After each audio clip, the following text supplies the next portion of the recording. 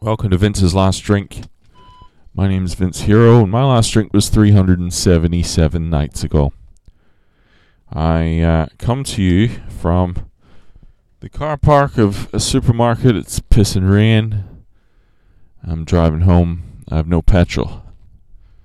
These are circumstances. It's important you know the context of the conversation that we're having, because right now I've made a decision that I am going to prioritize this podcast over petrol, gas, fuel, whatever you want to call it, where you're from. So it's going to be a little bit of an exercise, or let's call it an experiment. Let's see what the old Volkswagen's got. Could go one of two ways. I either get through this podcast before I run out of petrol. I get to a petrol station just after finishing the podcast. That's probably one scenario. Probably a slightly more boring podcast, but that's one scenario. And then the second one is probably a way more interesting podcast, which is the one where you listen to me deal with running out of petrol. And I think, actually, if I had to pick, that would be the preference. I think I care about this to a level that, I would like to see how that goes. I think it could make for interesting broadcasting. But as we speak, I'm just trying to turn right.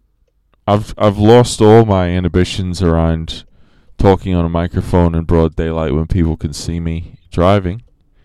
Unless they're the police. Aside from that, I like it. I feel like a bit of a spectacle, I feel like someone important. I feel like someone who's going to turn heads and raise questions. Questions like, what the fuck's he talking about? How is it so important that he's risking his license and the safety of other motorists? How do I tune into this podcast? I think I'm one step away from branding the car. Maybe getting a big fucking Vince's Last Drink logo on the side. Maybe I put a giant beer can on top or something. No, that'd be... Fuck. I just got a phone call there. It's always a fun moment whenever you see the love of your life calling and you hit reject.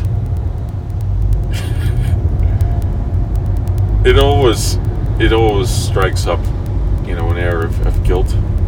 But again, all of this to illustrate my priorities to this podcast. More important than a driver's license, more important than dignity, more important than the love of my life, who stuck with me through the many years of alcoholism and has taken me back. So anyway, I think I was saying I'm one step away from branding the vehicle, getting some sort of large-scale item. The way you see the Red Bull cars with the big can of Red Bull on top. That's what I'm picturing. I just have to figure out what the object is that illustrates, or advertises not drinking versus drinking a Red Bull.